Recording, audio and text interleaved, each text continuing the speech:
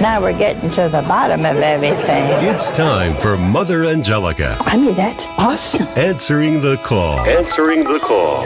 This world is no place for Catholic chickens. Answering the call. You call that a failure? I call it a great success. Here's Father Joseph and Doug Keck. It's another week and hence another new edition of Mother Angelica Answering the Call. Hi, I'm Doug Keck, co-hosting with our chaplain here at EWTN, Father Joseph Mary Wolf, as we listen to Mother take on some questions from her classic TV programs of the 80s and the 90s. Always great to see you, Father. And you too, Doug. And as I was walking down to our radio studio here, I was thinking about how this property began, right, with 19 years of prayer before EWTN was even launched.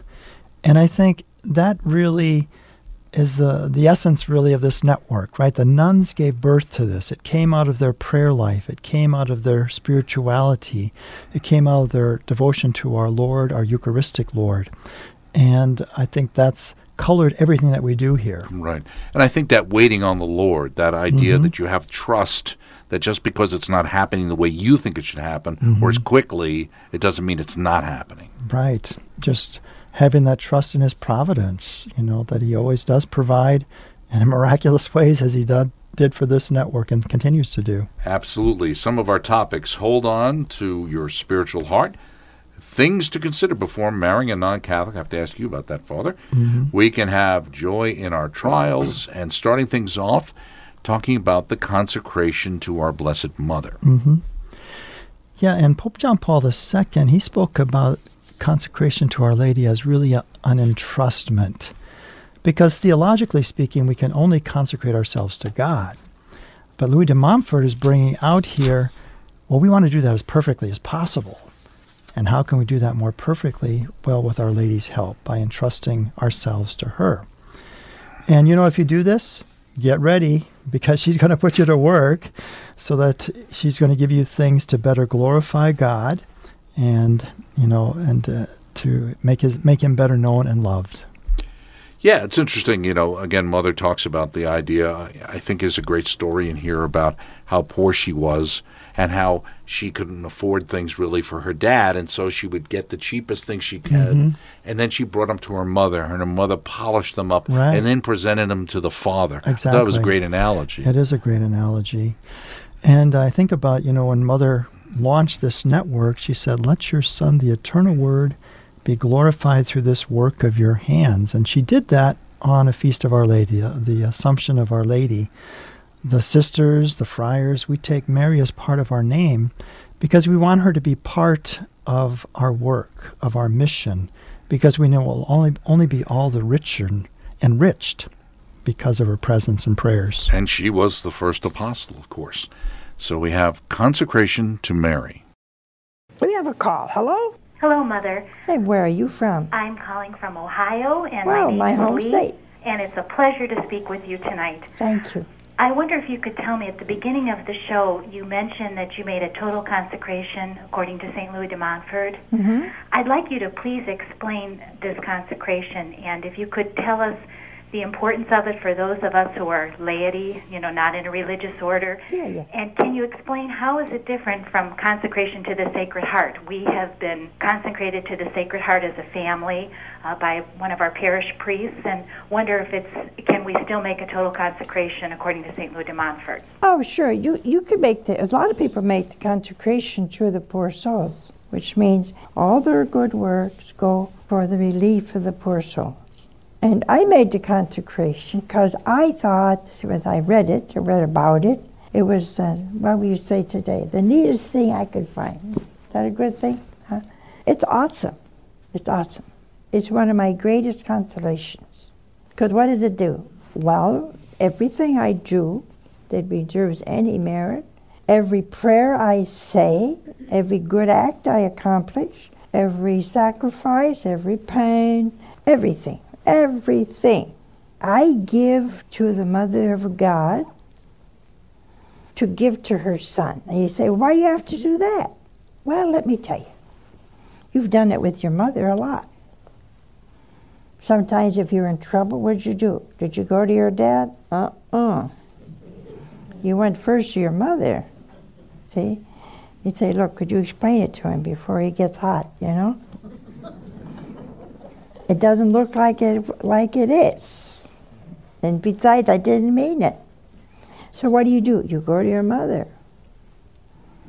If there's something you want and you know your dad's going to say no, what do? You go to your mother. Say, Mom, could you do this for me? Huh? You got the car finally and you scratched the bumper. What do? You go to your dad and say, hey, I scratched the bumper. You better not. What do? Say, hey, Mom, I just sit there at the red light and this guy scratched my bumper. Now you know your dad's not going to buy that. Who do you go to? You go to your mother. So we go to our mother a lot. We should not despair going to our mother in heaven. And why do we do that? Well, say for example, I was very poor, and we all are. We're all poor. And all I could afford was something I bought in a pawn shop, and it's very dirty looking. And what would I do? I would have somebody I love polish it up. And then I would give it to my mother, and she would polish it even better, and then I'd present it to my dad for his birthday. You ever do that? Well, that's what the Consecration de Montfort does. I give something I have, something I did, maybe very good. And I say, sweet mother, would you polish this up a little bit and give it to Jesus? Looks a lot better than I would give him. And that's the kind of the basis of the de Montfort consecration. And beside that, I have made the consecration for all eternity. But I snuck in something. I don't know if anybody else ever snuck in. I said, Lord, sweet mother, look, I give you everything I do that's good, all my merits, all my fruit. I got a little picadillo here and there, you know, not too hot. I'm impatient. I'm always in a hurry. I want everything done yesterday. You know, I don't take any funny business from anybody, and I'm not as compassionate. I get a list that long. And remember, sweet mother, I'm Italian. I felt it may make a difference, you know. So, what do? I give her those too. I can't give her only good things I do. I got to give her the ones not too hot. The things I could have done better but didn't. Just got lazy, that's all. Well, she takes them all, and she makes them beautiful. She kind of touches them, and something that's dull is sparkling. And you know what's good about this, that when I die, I won't have anything, not a thing, because I've given it all to her. So I'm going to be there, and St. Peter's going to look at me and say, I don't know about this one. And Our Lady say, shh, she's come with me. How's that, huh? That's my idea at de Montfort. I don't know it's supposed to be that way. But it's not written in any book. But that's how I look at it. The consecration to our Lord, well, there's no competition. When you consecrate yourself to Jesus, it's everything. Our dear Lord promised many things. He promised that he would take care of you, save you from the fires of hell, bless your family. We all need it today. All these little devotions you need in your family. I recommend Our Lady de Montfort consecration. All of our sisters have made, and we'll renew it tomorrow, the feast of the de Montfort consecration. Because we want to become holy. And we can't do it ourselves. Our sweet mother helps us. Moving ahead, our next caller talks about the idea we can have joy in our trials. That seems counterintuitive. It does. You know, we recently did the 7 last words up at the Shrine of the Blessed Sacrament, and I wanted to tell a little bit of Mother's story and different elements that are found at the shrine while commenting on the 7 last words. And one of those is, behold your son, behold your mother, which we did in front of the bronze doors, which have the 7 joys and the 7 sorrows of Our Lady. But I like the book that they put together, Come and See, that they explain these are the great bronze doors in which you enter the temple, that you pass through the joys and sorrows of this life to enter into the joys of heaven. And so I think that's a beautiful analogy. Mother says, not all joy, joy, joy, but joys and sorrows were going to end up in that place of delight in heaven. And again, those are the ways that we, again, get refined as if by fire, and to become more perfected as our Lord asks us to, right? And we learn compassion. So from Our Lady, she didn't have to be there. Of course, a mother would be, but she shared so intimately in his suffering, and that means to suffer with. She suffered with him, and she was there with him. She was offering with him. And so she teaches us how to have compassion with others and their sufferings too. Absolutely, and we don't know how that suffering is being used for all those holy souls out there. We can have joy in our trials. We have another call. Hello? Hi, my name is Susan. I'm from Connecticut. Oh, and what can I do for you? Well, I'm a cancer patient. I had breast cancer 2 years ago, and now it has metastasized to my bone. And right now they say I'm like in stable condition. Yeah. But I just wanted to relate to you what has happened in my life since I've had cancer. Prior to having cancer, I would consider myself an average person. Not good, not bad. Caring, not caring.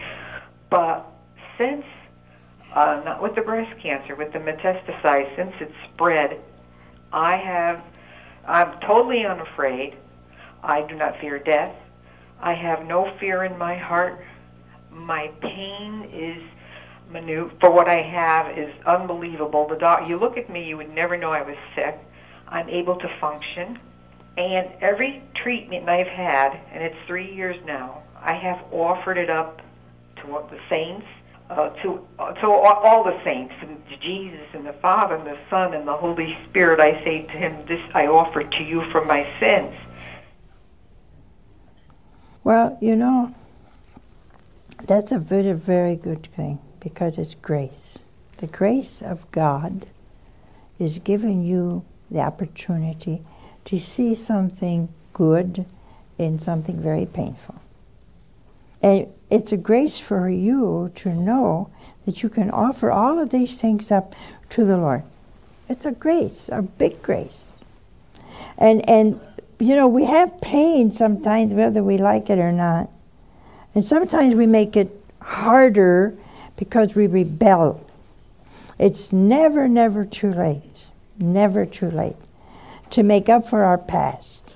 Sometimes our dear Lord will say a simple, I'm sorry, Lord, please forgive me, that much. See, because if we have a realization, one of the terrible things today is people never say, I'm sorry, Lord, I'm sorry.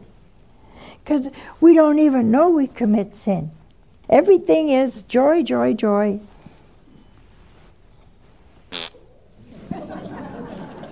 It's not.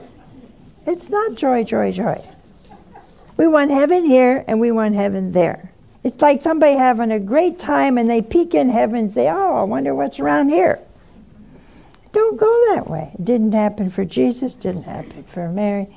We're sinners. We have offended God over and over and over. At some point, I gotta stop and say, Jesus, I'm sorry. I offended you and I love you.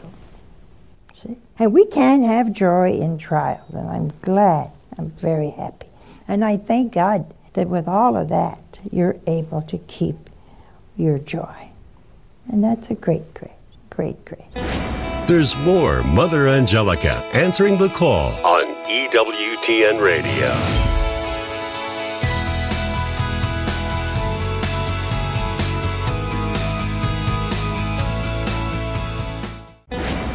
Let's return to Mother Angelica answering the call with Father Joseph and Doug Keck on EWTN Radio. And we do appreciate you staying with us as we continue with our program, Mother Angelica Answering the Call, part 2 of the show with Father Joseph Mary Wolf and myself, Doug Keck, here, as we are each week on our radio network. Let's see what Mother has to say about things to consider before marrying a non-Catholic. It almost seems today we act like this is a non-issue, but it's not, right? Yes, and we all know people where it's turned out well, and Mother talks about that. And I remember, some friends of hers. It was a Catholic and non-Catholic, and they had a happy marriage and family life. The children were raised as Catholics, but it's going to be an extra burden to that marriage, and that's something to very seriously pray about and to think about. Like Bishop Sheen, he wrote that book, 3 to Get Married. So you need something bigger than yourselves. And if you don't have that complete unity in your faith, that's going to be an added burden.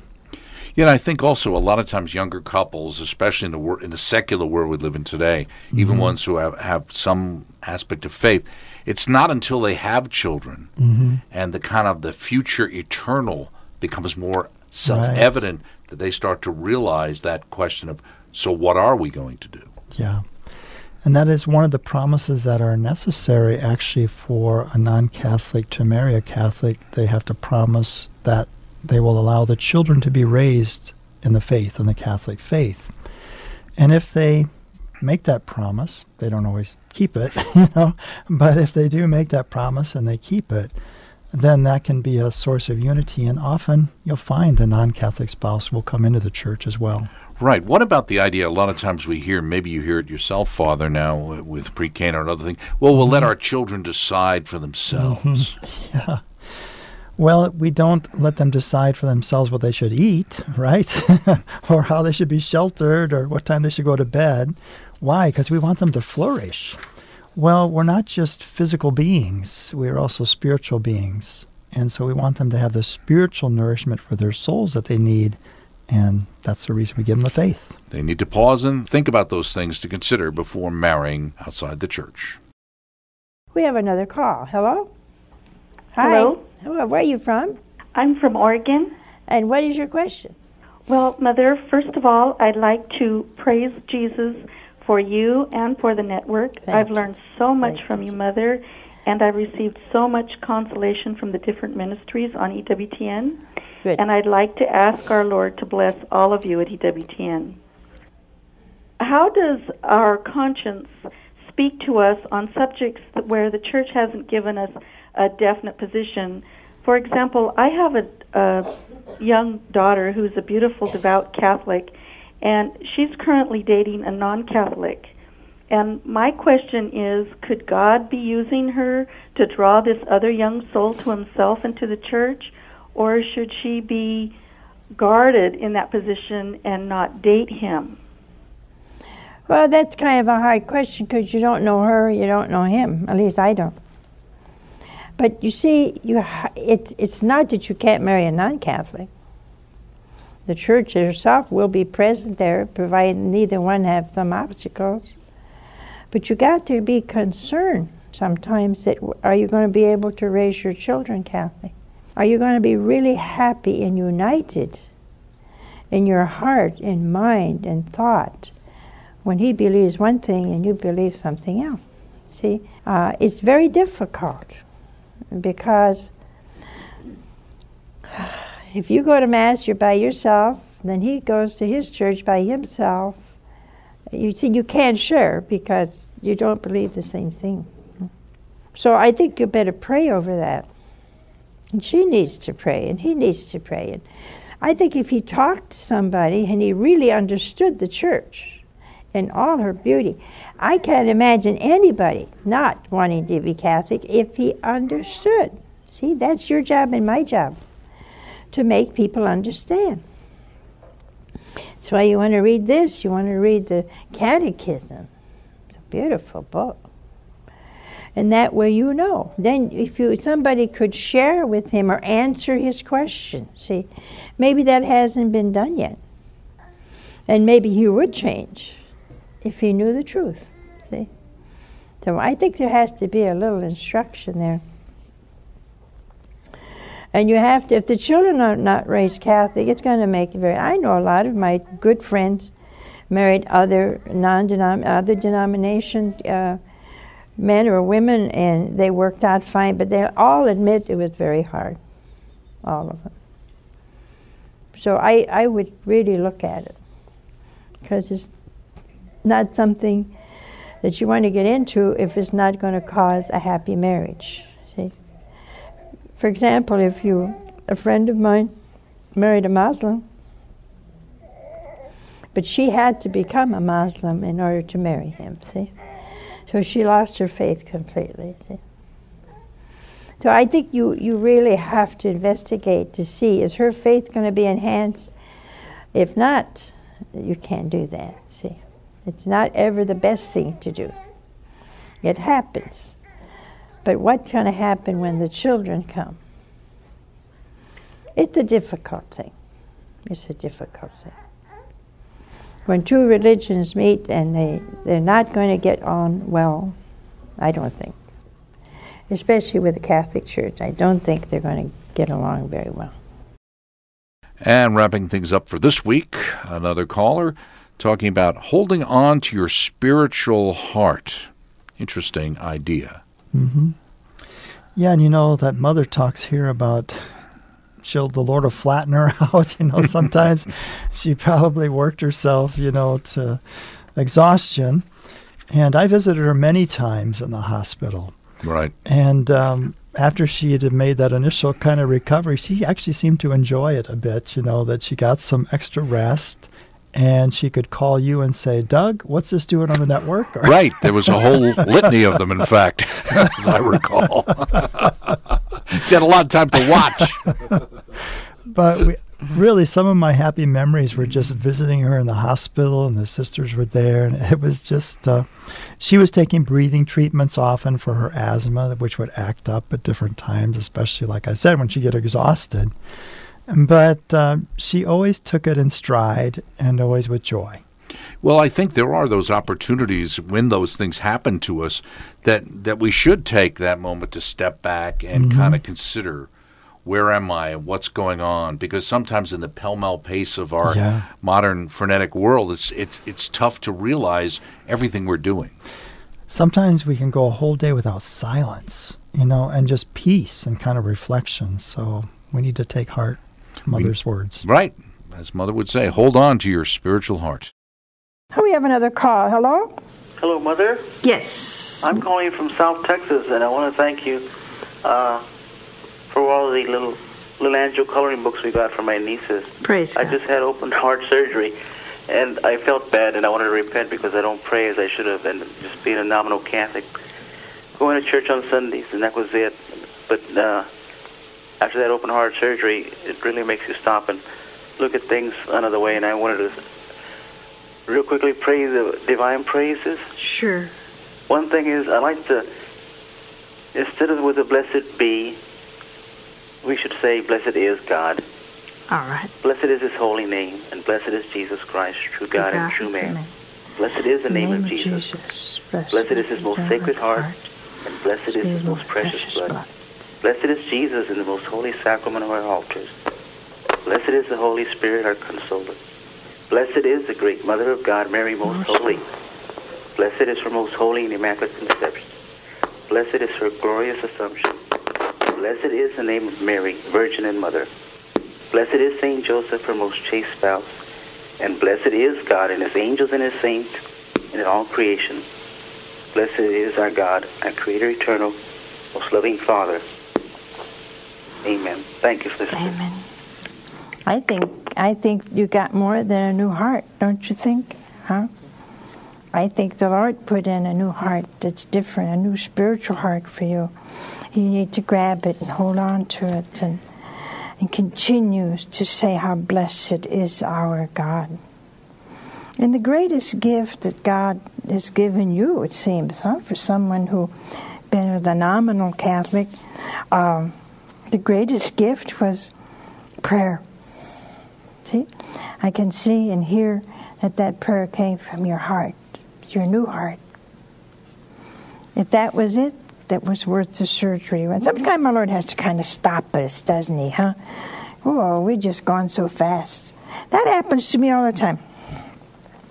I'm just going. And all of a sudden the Lord flattens me out in bed like for a week or 2 weeks, or I land in the hospital. And there I am looking at four walls, and I look up at the Lord and say, okay, I got the point.